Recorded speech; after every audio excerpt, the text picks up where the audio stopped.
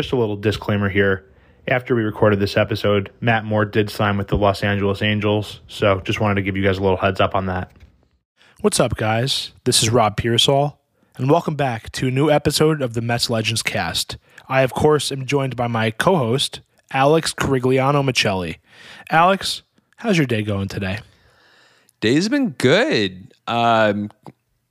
Starting early, we decided, you know what, I'm not going to go to the chiropractor or acupuncture. It's just too nice outside. We need to give Samson a nice long walk. So we canceled, took him on a nice long walk, got to watch him run around in the park. I got my laundry done. I got the rest of my laundry done. Just a great day. Great day, great, beautiful, unseasonably warm day. Rob, how was your day? My day was really nice, actually. I played wiffle ball with one of my friends, who you know, actually. Shout out to my friend Phil, who also goes by Puppy Smooth. Oh, Check out his music. That's a good Spotify. Time.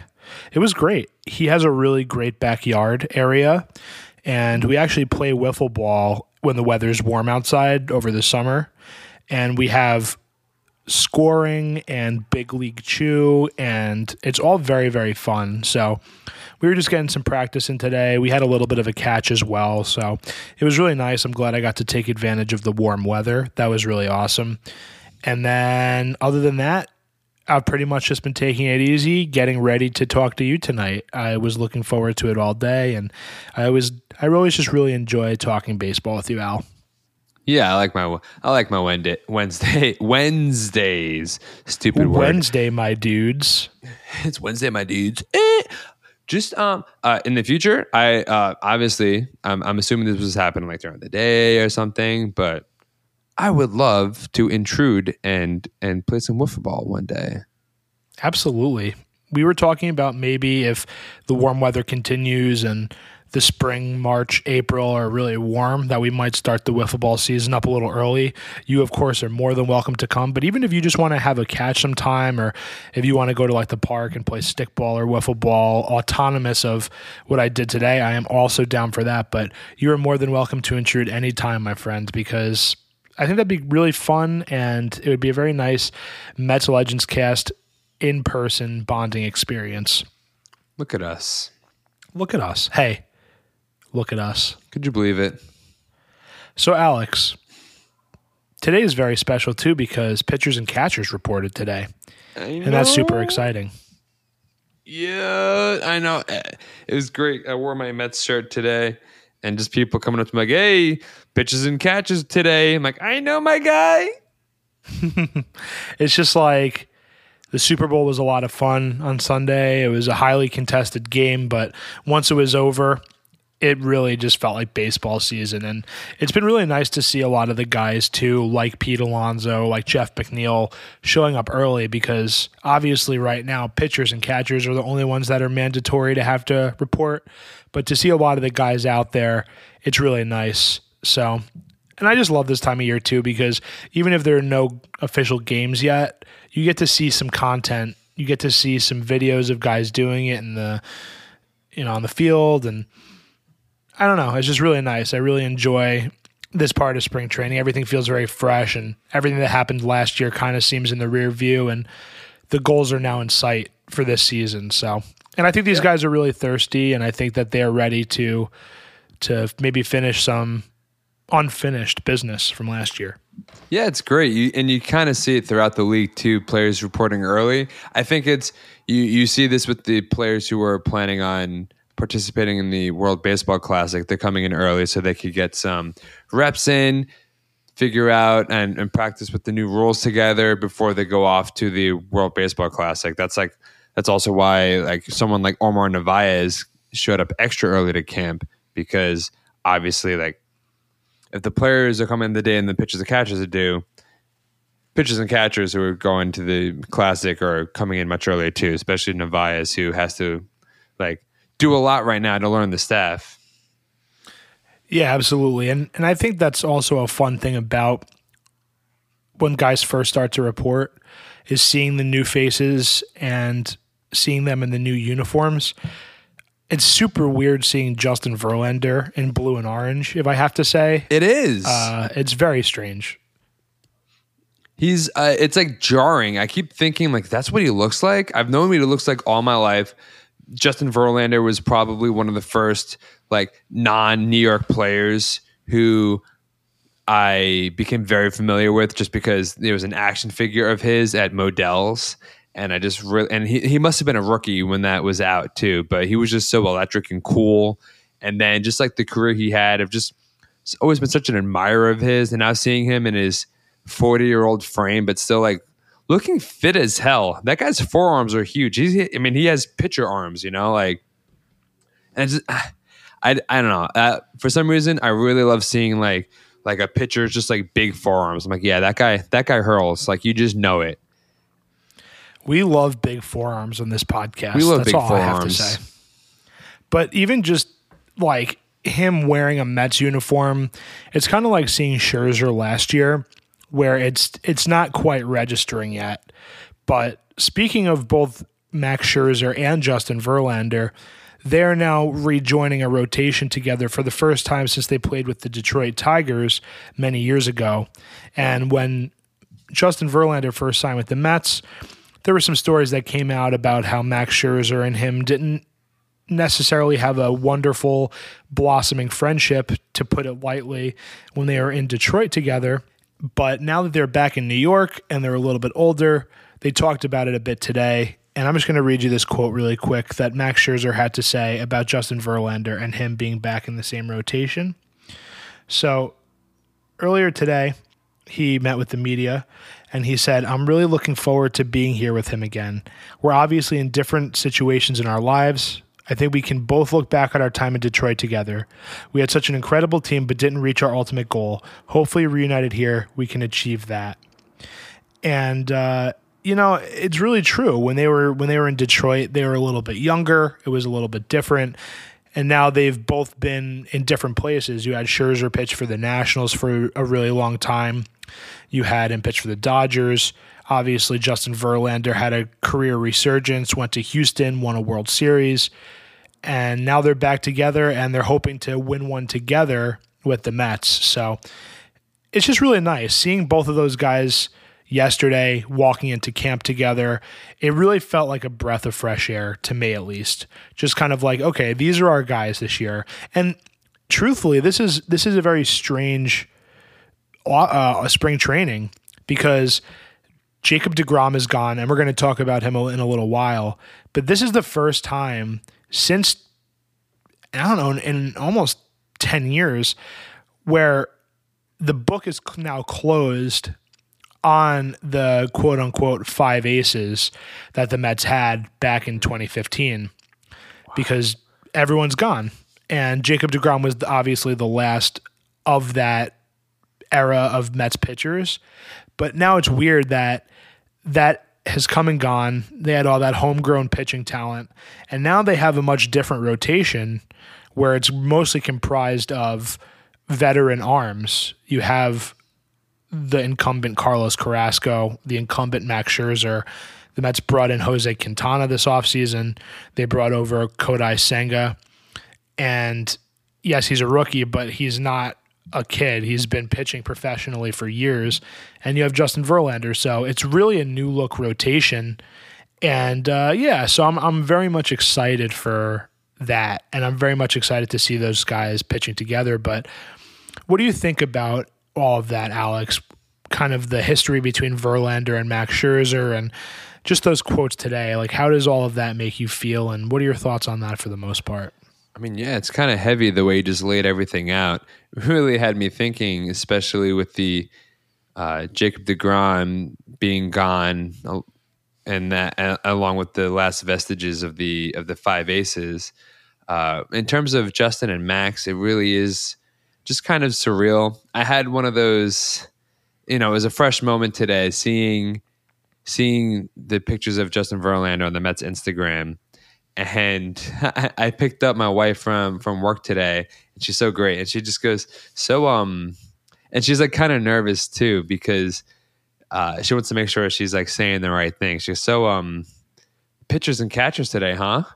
And I kind of looked at her like, huh? And I went, yeah. She goes, yeah, and Verlander's there. I'm like, I don't know. It was just really cool to hear. And then in that moment, I was like, yeah, I saw that picture. Man, I can't believe Verlander's a Met. It's still, I kind of like, I think I took it for granted when the news first came out because that news came at the same time of losing DeGrom.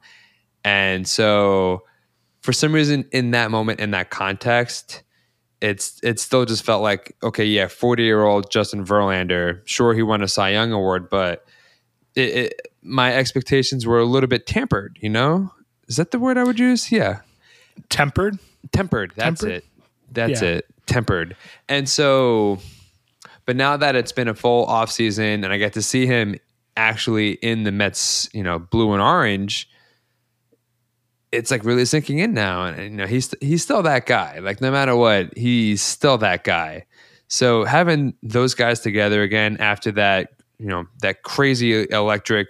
I mean, I feel like that Detroit Tigers team has got to be one of the great what ifs of 21st century baseball. Like just like I feel like they're the best team that I could think of that never won a World Series in the 21st century, and especially having those two up top, but also Anibal Sanchez kind of like working at his peak, and of course you also had Porcello, pre-Cy Young Porcello, but working great, right? That was Porcello, right? Yeah, and we got to put some respect on my guy's name because anyone listening knows that I am a massive Rick Porcello stan. So shout out Rick Porcello, New Jersey native. Yeah, I mean, it was just like crazy rotation, peak Miguel Cabrera, Victor Martinez. I mean, I know I'm not going to just rattle off everybody on that team, but it was interesting. I didn't know that they weren't super friendly with each other back then, but I guess that makes sense because in those days, and you see it now too when players leave, and no matter what, it's their job, but it also has to have this type of, especially as the pitcher, where the pitchers are like they're the stars of the sport. Like no matter what, the pitchers are the stars. They're the superstars because they're the ones who control the game. Like no matter what, you could have your elite players on the field, but I think they'll always kind of be overshadowed by whoever, like if there's a true elite S-tier ace on the mound, they are the true star because they control the entire game. So I could see how you could have Verlander and Scherzer kind of maybe not butting heads, but having like their alpha personalities kind of clashing with each other, especially like them in their primes in their 20s, late 20s. Because Verlander is really only like a year or two older than him, but at that point he had more experience as like a top level pitcher in the league. Because Scherzer kind of like, I don't want to say he was a late bloomer, but it took him a few years to come into his own.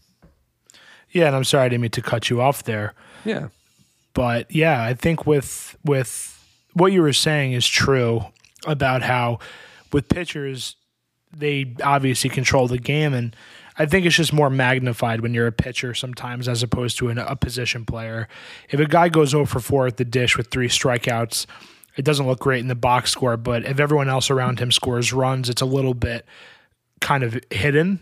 But if a pitcher goes out there and he wears 7 runs on his sleeve, then it's more magnified. You're going to reckon, be like, oh, well, the Mets never had a chance today because so-and-so let up 7 runs. So exactly what you're saying is true. Also, I just wanted to say I absolutely love your relationship with Caitlin. She is just the best, and that is such a wholesome interaction that you guys had earlier. I love you guys. You're just so nice and such a cute little family with Samson and everything like that. But It's just like so cool to see Caitlin being excited about the Mets too, and knows that you're excited about them too, which makes her excited as well. So it's just really nice. Yeah, we have a good relationship. I love my wife. It's cool. It's really cool. but back to Justin and Max, the fact that they could look back on those days and kind of see it as like I want to say the good old days, but how they could kind of reminisce as like these two kind of older guys, and it's like old bandmates or like old like almost like army veterans, like they went through it together. Maybe they weren't best friends, but they have those shared experiences. They were on the front lines. They were there trying to carry that team to a World Series championship. It didn't happen, but they got all those Cy Youngs since, and now here they are again together again. trying to take this, younger group, over the edge. Yeah, and over the top, not over the edge. It's over the edge. Over the Max edge. They're Scherzer. trying to die. This summer, Max Scherzer and Justin Verlander star in Over the Edge. Two old heads, one mission, win a World Series. Coming soon, August 2023. This pitching staff is baseball's version of Wild Hogs. Get it made. The nickname. I like the nickname, the Wild Hogs, for Justin Verlander and Max Scherzer. We should start that. Them and Carrasco and Quintana. And you know what? Screw That's it. The four Throw of them. Kodai Senga in there too. Throw Kodai Senga in there. But what I wanted to say too is I think that we often, from an outside perspective as fans, just assume that guys that play on the same team are close because they're on the same team and you see them dapping each other up after home runs and this and that. But I think I think that you don't really think about it so much when guys don't necessarily mesh well. But it is interesting with Scherzer and Verlander because they've both had, in their own respects, Hall of Fame careers, and they've done it in different roads. Obviously, Justin Verlander was a big-time prospect. He came up through the Tiger system. He kind of had his ups and downs in his career where years ago it kind of looked like Justin Verlander was done, where it kind of felt like his peak had come and he was just going to be a serviceable to average pitcher. And then somehow he just completely reimagined himself, and he ends up pitching to a sub-2 ERA in 2022 and parlayed it into a massive short-term deal with the Mets. And you look at Scherzer, and he's someone who started out with the Diamondbacks, came over to the Tigers, and then had some great years with Detroit, but then he got that massive deal with the Washington Nationals. So they've both had these interesting careers that have both kind of culminated in being Hall of Fame type careers. And I fully believe that both those guys are going to get in because they're two of the best pitchers of this generation. First and now ballot. Here they are. First ballot, absolutely, completely agree with that. But here they are now at the end of their careers where this is kind of like their last stand, where it's like, all right, this is maybe one of the last things they're going to do in both of their respective careers. So it would be really, really awesome to see both of them be able to win one more World Series together, and also to give the Mets fan base their first World Series celebration since the 80s. So I'm very much looking forward to both of them. Did you have any other remarks about that, Alex, before I kind of dive into the next topic? Oh yeah, I mean, not to gush, but just you mentioned Verlander, and I almost forgot that he had Tommy John just in 2020 because you mentioned someone who had to reinvent himself and who kind of looked like his career was kind of ending for a little bit. And I thought you were talking about 2014 where suddenly he kind of like randomly lost it. Do you remember that? I just looked it up too because I was like, it had to be 2014 or 15, right? Because there was a short stretch where it looked like Justin Verlander was kind of cooked. After having all those like MVP type, Cy Young type, all-star seasons. And then in 2014, he pitched 200 innings still, but he had an ERA plus of 85. He made 32 starts, but with an ERA of 4.54. I just feel I remember like watching that too because I was really an admirer of his, and so seeing him struggle that year, going like, oh, like is he done? And then the next year he was hurt a lot, only pitched like half the season, or he still started 20 games, but it wasn't particularly great. But then 2016, 2017, he just kind of goes over the top again and then gets traded and then, reinvents himself with the Astros. I mean, it's like looking in hindsight now, it's such a small blip, but it's something I think about a lot when thinking about Justin Verlander and how it really was a big deal because there were rumors that he would be traded earlier too, like in 2016. So that when he finally did get traded in 2017, I mean, it was still looked at as a little bit of a risk, like the Yankees had a real shot at trading for him and they didn't. And I tell all my Yankee fan friends that, if Cashman, He does this all the time. But if he had traded for Verlander in 2017 that year, like there's not a doubt in my mind that the Yankees win the World Series that year, and they'd actually have a World Series with those baby bombers. But they missed their chance. The moment went by, and that's it. Yeah. But anyway, Verlander, great. Yeah, I actually was talking about that mid 2010 time period when Verlander kind of lost it for a bit. I actually had forgotten that he just recently had Tommy John surgery, which kind of just adds to the lure, the lore. Yeah. It just adds to the lore of Justin Verlander. So I'm really excited to see him, and I'm a big fan of Kate Upton. So I'm really excited to see her at some games, cheering on the Mets, and sitting with Steve Cohen and Alex Cohen maybe in the press box and stuff. So, but yeah, I think it's going to be great. Something I did want to talk about, because I think that it's necessary to talk about, is Khalil Lee. We maybe touched upon it in the last episode, but if we didn't, I'll just give you guys a little refresher. A couple weeks ago, the Mets designated outfielder Khalil Lee for assignment after allegations came out against him that he choked his ex-girlfriend, and he cleared waivers. And truthfully, kind of just in my mind, I thought that would be the last that we heard of Khalil Lee. He would just get released, and that would be that. But here we are a couple weeks later, and Khalil Lee reported to camp today and this is Wednesday we're talking, but was there in person. And so this is a little frustrating to see, in my opinion. I realize that there is a legal process to all this. The Mets are waiting on MLB to make a decision on what's going to happen with Lee. But in my opinion on the matter, Lee was designated for assignment. He cleared waivers. He's off the 40-man roster. I don't think that he should be at spring training right now, personally, because I don't know. It's not really the kind of message that I think the Mets should be sending. And I realize that there is the legal process with all this, like I said, but he's not a person that's on the 40-man roster. Therefore, I don't believe he should be in spring training. And unless I'm wrong, I don't believe that he has to be there. I think that's a decision that the Mets made. I know they're just going about their process, but I think that a big thing in the Steve Cohen era has been, I think, trying to kind of make amends for some of the things that the Wilpons did under the previous ownership. And we know how many issues the Mets had when the Wilpons owned the team in regards to women. Obviously, if you remember, they fired that woman who worked for the team because she got pregnant out of wedlock, or it was something along those lines. She was pregnant and the Mets fired her. It was a whole big deal.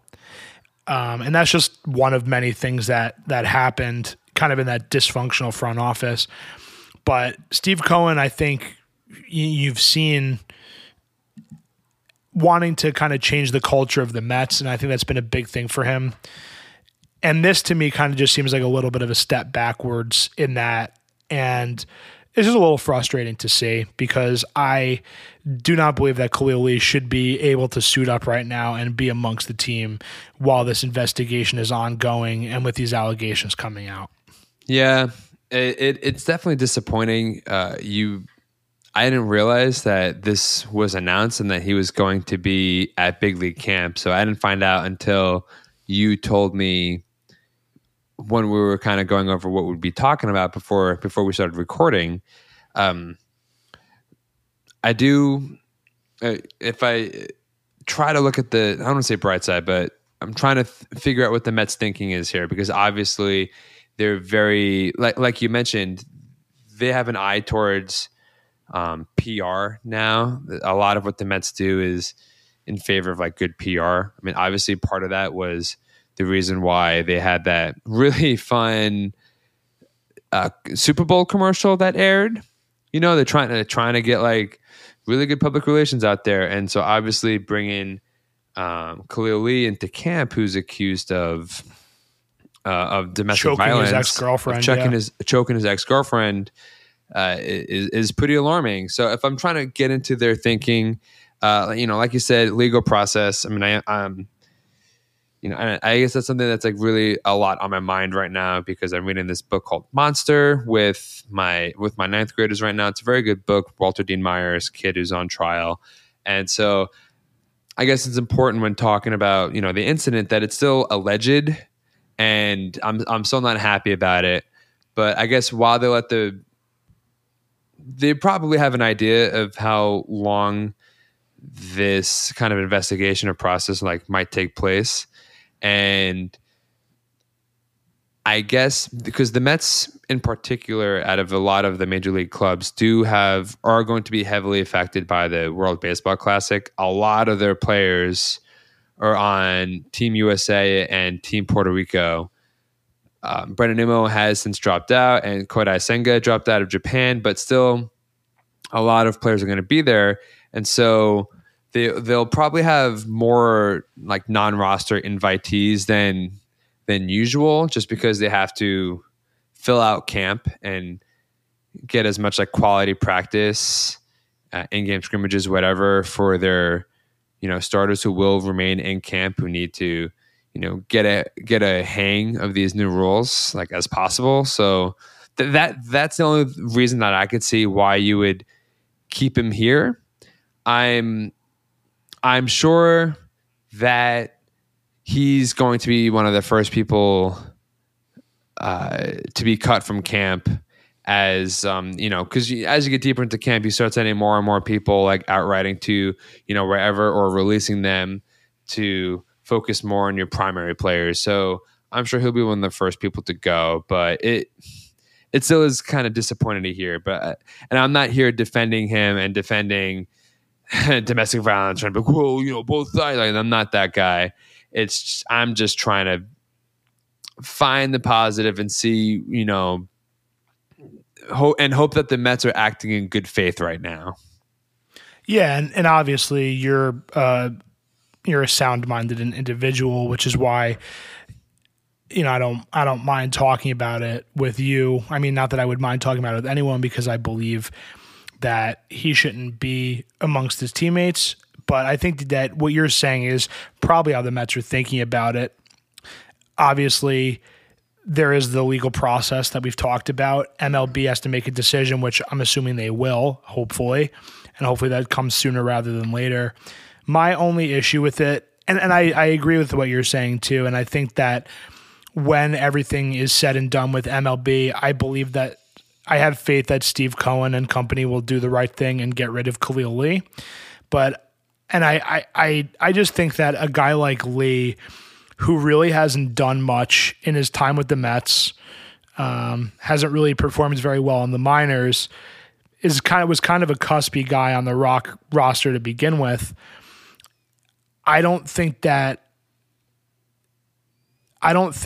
any grievance that would arise from the Mets just cutting him would be something that would move the needle that much in a negative way against the team, if that makes sense. Like, I think that whatever grievance Lee would file against the team would be something that the team would be able to handle with ease. So I hope that they're not letting a potential grievance like sway them to make this decision of having him in camp, if that makes sense. Like, I hope that they're not just like, oh, well, we could receive a grievance if we cut Lee now without any kind of thing. But it's like they've already designated him for assignment. He's a guy that I believe is going to be approaching free agency at some point sooner rather than later.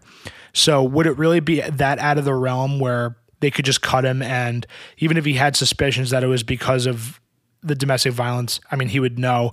But even if he was like questioning that, it would also kind of align with the fact that he's just simply not that good of a player. So no. I don't know. It's just, and hopefully at the end of the day, it'll be just a small blip in the season and we'll forget about it and it doesn't drag out long. But I think kind of just with pitchers and catchers reporting, it's kind of an unnecessary distraction for the team right now, especially for a team that really has high ambitions of winning, and for a team that has wanted to change its culture, if that makes sense. So that's kind of just my thoughts on the situation, Alex. I don't know if you want to add anything, or, if you have any other thoughts on the situation. I think, like you said, we'll see if it is a distraction. I think if there's like a lot of questions asked of it, or if he's not interacting with the players the right way, they might feel differently. But clearly, being that he was really just a minor leaguer, he even got demoted to single A at one point during the summer because he was just performing so poorly. You know, your guys who get into the major leagues, usually it's because they look like the best guy on the field in AAA, and that just hasn't been the case with him. So I think because he's still kind of a lower profile guy, that's probably the lone reason why this isn't already a complete PR nightmare enough of a PR nightmare for the Mets for them to just release him outright. Like Trevor Bauer kind of forced the Dodgers' hand because he's a very high profile guy, and commands a huge audience and had a huge contract. So that's something that was going to be asked of them no matter what. Whereas someone like Khalil Lee, I could see him kind of losing the attention of a lot of the press or something like after a few days. And I still feel, 100% that, if they hold on to him right now, it's just to fill out some roster room or something. They could easily, if someone else becomes available, like right away, someone who could like bring to camp or, like whatever, then he would be the first one out. Or no matter what, as they progress through camp, he's the first one out. And eventually the investigation is going to come out and they'll get more details. And then it'll be like, yeah, no, he's out. And, I do believe that there has to be like some process, but, usually with these things, 9 times out of 10, it's like what you hear is the truth, because nobody actually, despite what some people want to say, people who come out with these allegations usually never receive any type of positive attention onto them. So when you hear, women come out and, they're talking about their experiences and saying, yeah, this person was abusive, it's usually not for attention, because the vitriol, I've never said this word out loud. I just won't say it. Vitriol that they receive vitriol that they receive online from trolls and whomever is no way worth it, and it usually makes their lives a lot harder. So I'm sure Khalili's girlfriend coming out with these allegations isn't some type of false thing, and she should be believed. But I believe that the Mets just want to see the process through, and as soon as the investigation is closed or they just don't have room for him on the roster anymore, he'll be out. Absolutely. And so that was just our thoughts on that. Excuse me. On a more positive note, it was really nice seeing Joey Lucchesi today throwing in spring training. And I think Lucchesi is a guy that I really am going to be keeping an eye on this year, because I think that it'll be nice to see him back after recovering from Tommy John surgery, having missed all of last year. But also, he's a lefty, and the Mets have been looking for another lefty for their bullpen potentially, which we'll talk about in a little bit. But also, he's started before, so I'm very curious if someone like Lucchesi could be kind of like a Trevor Williams type guy for the Mets in 2023. Maybe work as that long guy, but have different roles.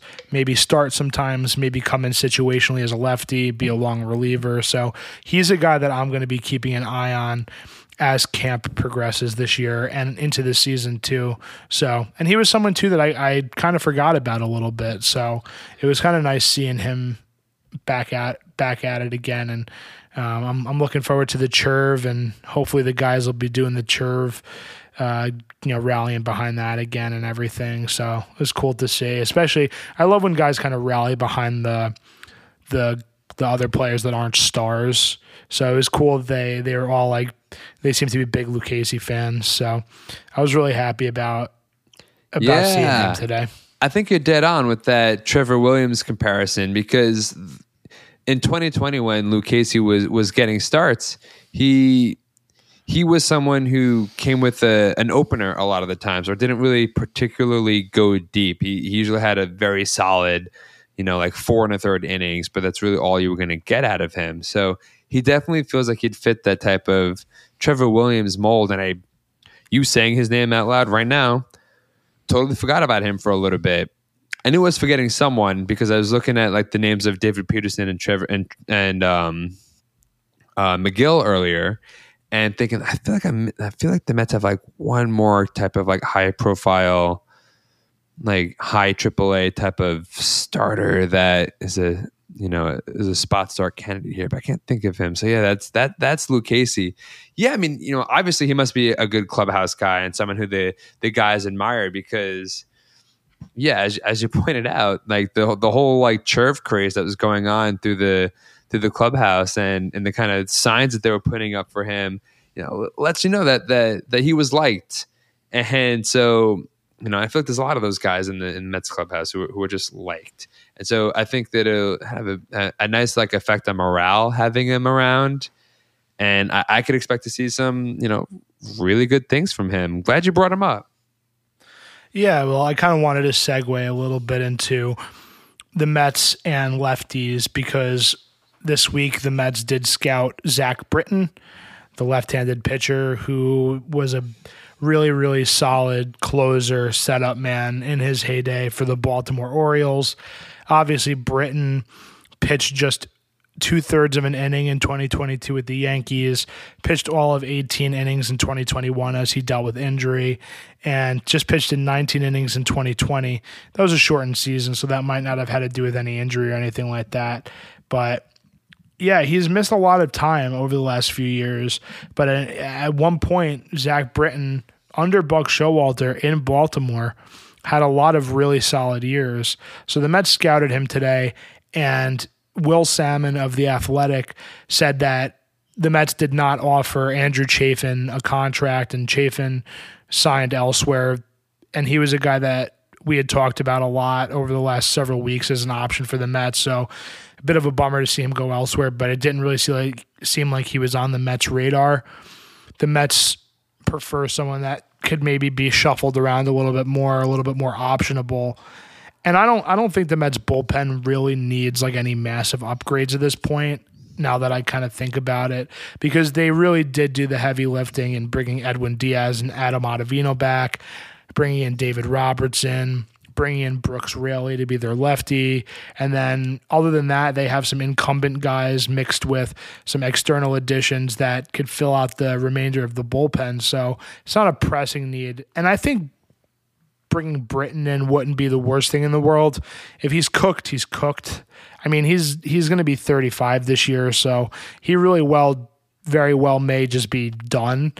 But maybe you catch lightning in a bottle and he gives you another formidable arm back there with David Robertson, with Adam Ottavino. But yeah, so the Mets are clearly still in the market for a lefty. And before I ask you what your thoughts are about Britton, Alex, I want to say Matt Moore is also still out there. Matt Moore did not sign with anybody yet, and he's another guy who kind of had an underrated 2022 season with the Texas Rangers. So he is a guy that I've kind of been talking about a little bit the last several weeks, and I still think would be a good guy for the Mets to bring in because he's kind of like Lucchesi, where he's had some experience starting in his career. He's a journeyman, but he really ended up being a very good left-handed reliever for the Rangers last year. But that's an aside. I can kind of talk about that until I'm blue in the face. But Alex, what are your thoughts on the Mets scouting Zach Britton? Yeah, I mean, no harm, no foul, right? He's someone who, high upside, low floor, he possible that, he's older. His best days are definitely behind him. If he comes in and he's his authentic self and he's pitching the way he's historically been able to pitch, then that's, one of the great signings of the offseason possibly. And it'd give you, just one more super high profile, high leverage reliever with the Mets, someone who's also a lefty that, who's a lefty but could also pitch to right-handed batters from his high leverage experiences. So that's a plus no matter what, especially since he's a Buck Showalter guy. Other than that, though, like cool. And you've mentioned Matt Moore. This Tim Britton mentioned it in his Athletic article today. He just came back from leave, and I saw him bring him up and showed that they've had similar stats against left-handed batters the last year or whatever. And I was like, look at that. He brought a Matt Moore. That's Rob's guy. I don't know. It's like, yeah, you've been all over that. So, they could do that. Yeah, I'll just trust their decision making here, because I know right now the only reason why they haven't just pounced on him or even like Andrew Chafin before is because right now they have Brooks Raley. So they have some lefties in-house and Brooks Raley is very comparable to them, even though he's a piece of garbage. But I don't like him. I hate that. But results are results. And I know that right now what the Mets are primarily focused on is having guys with options so that they could, do what they've been doing and having guys up and down like throughout the season. Yeah, and it's good to know that Tim has venerated my opinion. If that's the right word, can I use venerated in that? It feels in that like context? it feels like it works. You know how much I love looking up definitions, Alex. Let's just see if veneration has anything to do with being a country bumpkin. Regard with great respect, revere. So I guess that kind of makes sense, right? Venerated me? Nah, that doesn't make sense. But anyway, yeah, Matt Moore. I think is it's a more guy like you venerate someone, right? Like I'm venerating Matt Moore right now. I don't think that's how it works. Well, we make our own rules in this podcast. Yeah, venerate these nuts, yo. Wow, I don't know if you could say that, dude. Is that too you might much? just have to scrap this whole episode. Eric, cut it. No, Eric, we'll you know what? next week. Eric, you know what? Keep it in. All right. Alex needs to be held accountable for his sins. Yeah, it's so, okay. Alex. Yes. I was going to ask you what your thoughts are, because another free agent that's still out there is Jurickson Profar. And he was a guy who I was like, he's versatile. Maybe if he could be had on a short-term deal at this point, it would be worth it to bring him in to Mets camp. But I think, I kind of debunked it before even bringing it up to you, because I think that Profar will still sign with a team who maybe deals with an injury at this point in the spring training. Like in the coming weeks, like if a team deals with injury, they could bring Profar in. But also I was looking at his fielding stats, and he's a really bad fielder, like kind of everywhere around the infield. He played 1,000 innings at second base for the Oakland A's a couple years ago, and he had negative 20 defensive runs saved, which is just unbelievable somehow. I don't know how you could be that 20? bad. Yeah, that guy was just letting runs kind of fall. How does that even happen? Is he playing on a pinball field and there's multiple balls going out there and one at bat? Like, how does that even happen? That's really crazy. I can't really think of any time where I've seen that high of a number or that low of a number. But anyway. So he's a prime DH candidate then. I mean, the thing is like he could theoretically kind of just play anywhere you needed him to. And he did have a little bit of pop this past year. He had 15 home runs. But honestly, at this point, I don't even know if it's really worth it for the Mets to bring someone like him in. If he was good defensively, I'd say yes, go for it. But also, I don't know. But I will say, you know what? Bring back Tyler Naquin. That's who I want to see back. Tyler Naquin, I want him back on the Mets. That's the new bandwagon that I'm jumping on. Naquin to Mets. Yeah, I mean, Profar is someone who definitely like a month ago when we were figuring out who would be the Mets' fourth outfielder, and we were rallying behind McCutchen. I remember just like looking through and doing research on every single like outfielder still available on the market, and looking through Profar and thinking, why not Profar? Why not Profar? But ultimately, I just he's in like this very specific niche in these outfielders where he's not good enough to justify guaranteeing him a starting role in the Mets' particular outfield. He's good enough to be guaranteed a spot and guaranteed at bats in many outfields in the major leagues, but he's not good enough, in my opinion, to like completely supplant the combination of Mark Hanna and Tommy Pham, like in the outfield, or Mark Hanna, Tommy Pham, and Brett Beatty in the outfield. He's solid. He's really good. He's someone who should be a starter somewhere, but in the Mets' outfield with the salaries that they already have guaranteed, someone like Profar, unless he just like remains and lingers on the free agent market for a really long time and just needs to like get on a roster where he could sign for the Mets for like, I don't know, like less than $9 million or something, then sure. But he's someone who doesn't really make sense. I feel like he makes a lot of sense for the Yankees just because he's typically played left field when he is in the outfields.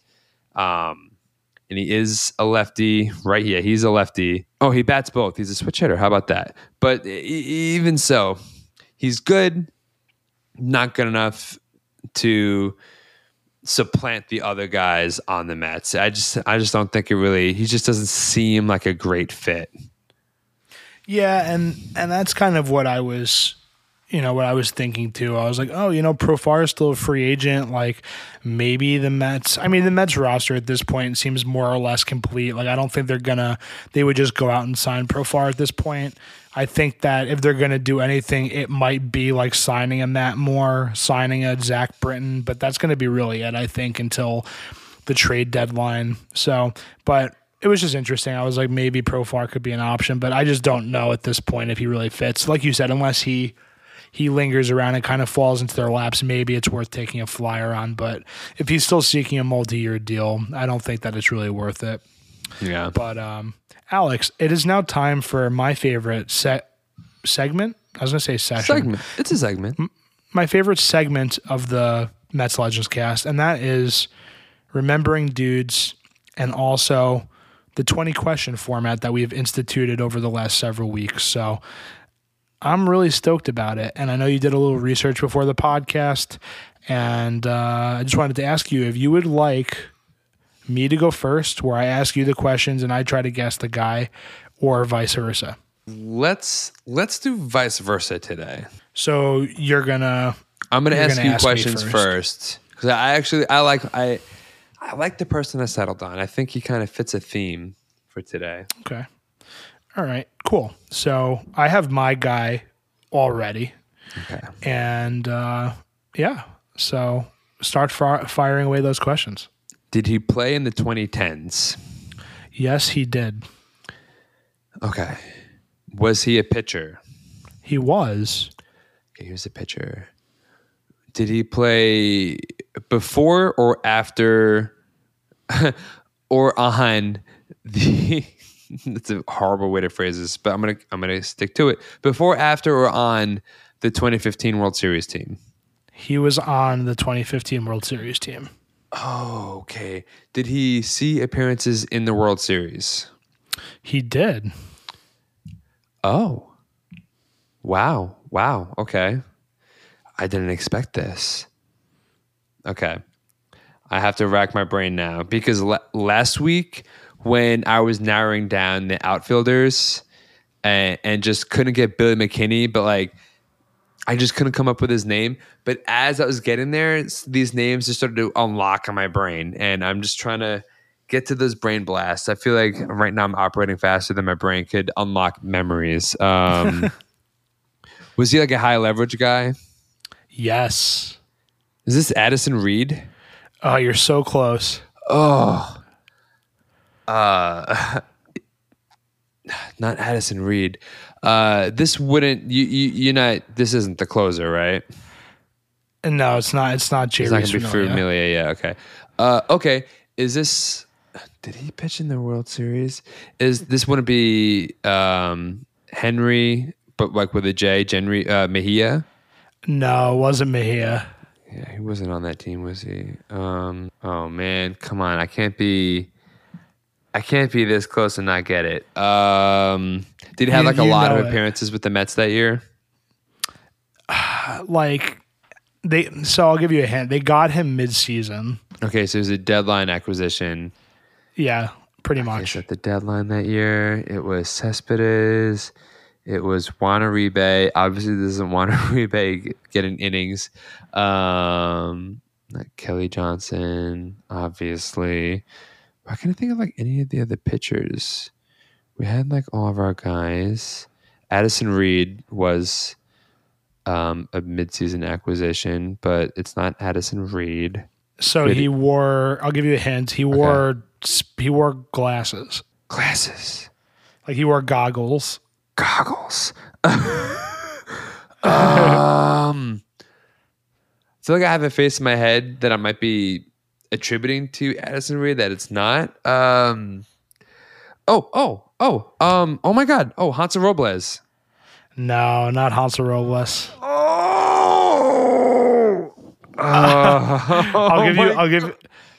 I'll tell you, he primarily in his career played with the Washington Nationals.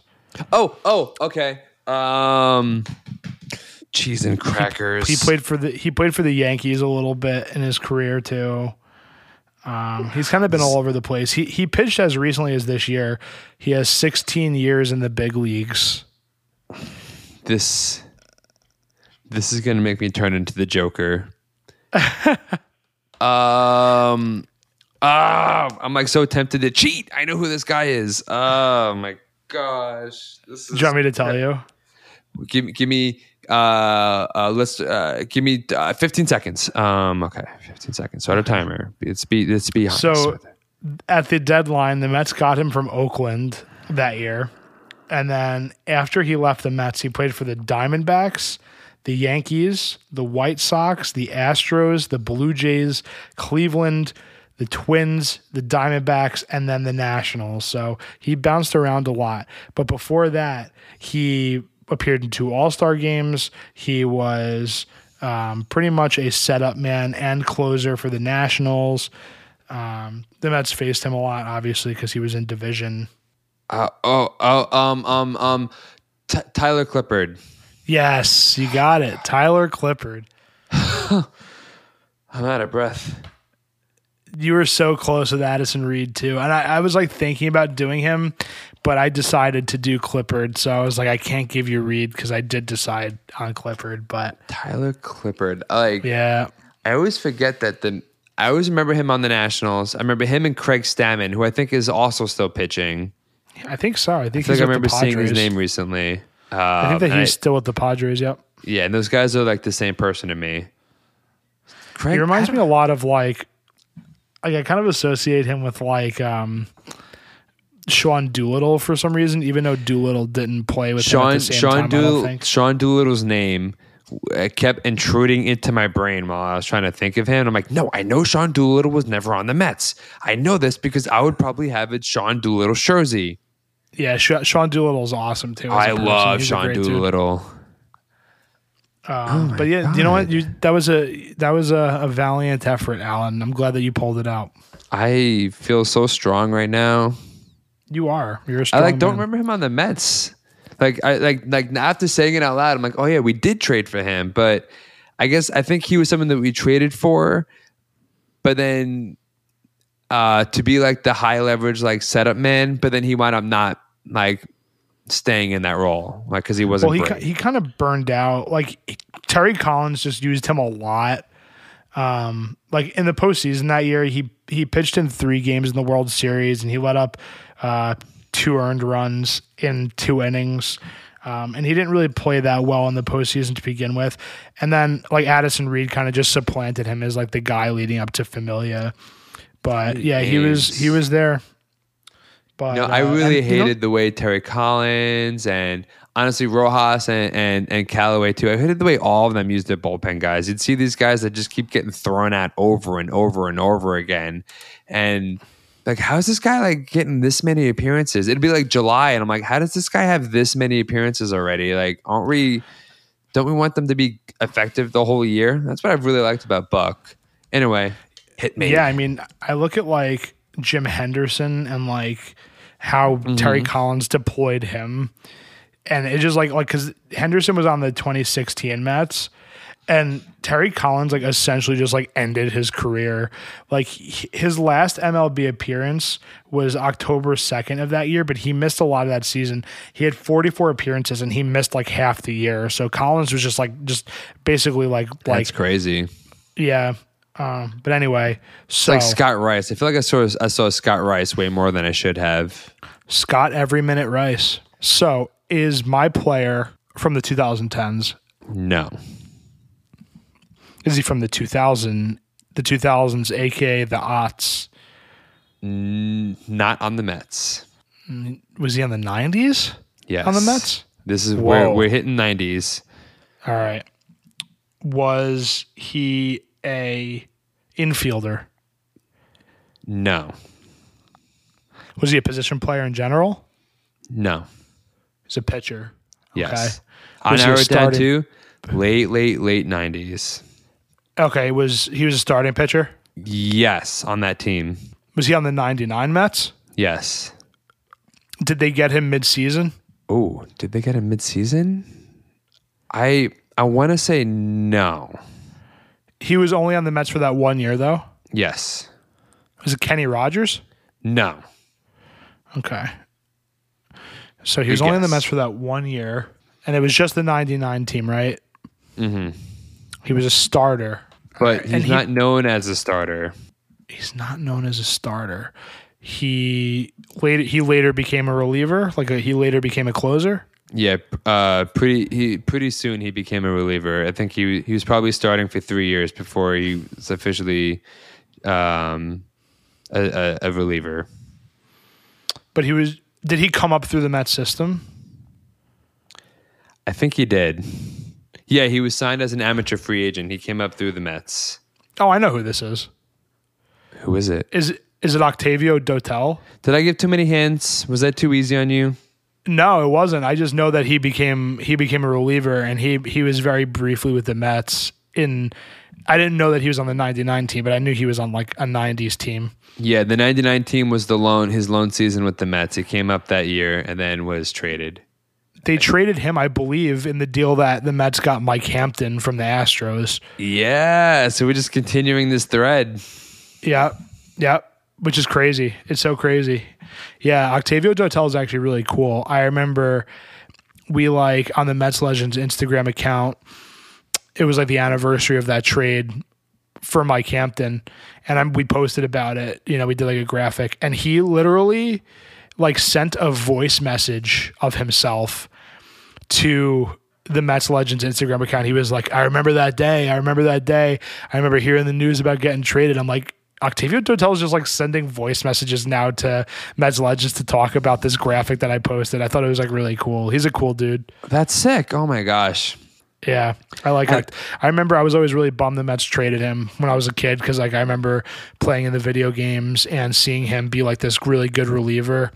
But it kind of makes sense that, they got Hampton, and Hampton was such a big part of that 2000 team. Very great player at the time. Yeah, and he fits the theme too because he ended his career and he pitched for the 2012 World Series Tigers team, and he ended his career in 2013 with the Tigers, along on that same team with Justin Verlander and Max Scherzer. Wow, that was good. That was cool that you kind of looped that together. That's so funny. There's that link between those guys. Yeah, I was trying to okay, what's a crazy team to look at? I'm let's look at 99, and then I saw Dotel's name come up, and I'm like, Octavio Dotel? I'm like, oh yeah, that's a good one. I remember him being on that team. It was him and Melvin Mora were both guys that I felt like the Mets traded away. The Melvin Mora trade really just sucked because they got Mike Bordick back from the Baltimore Orioles for that stretch run, and he was just horrible. He was really not good for the Mets, and then he went back to Baltimore. Meanwhile, Melvin Mora had so many good years with the Orioles. Yeah, and Dotel, he played for 13 major league teams. He was one of those. Did he really play for that many? Wow.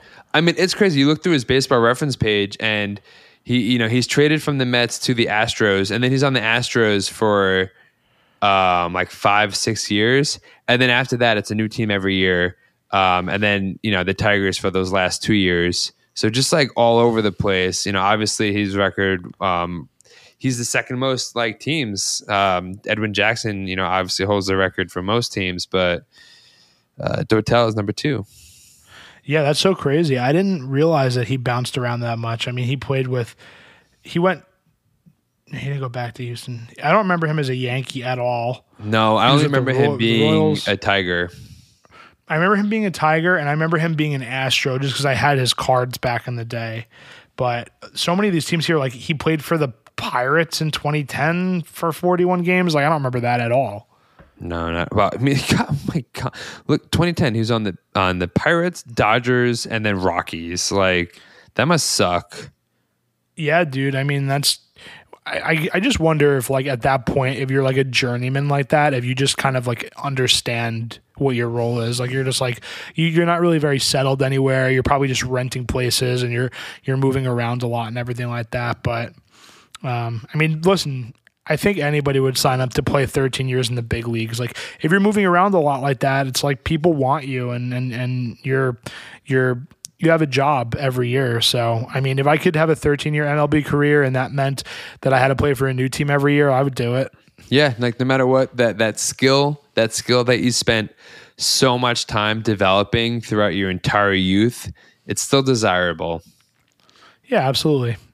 But Al, it's a pleasure.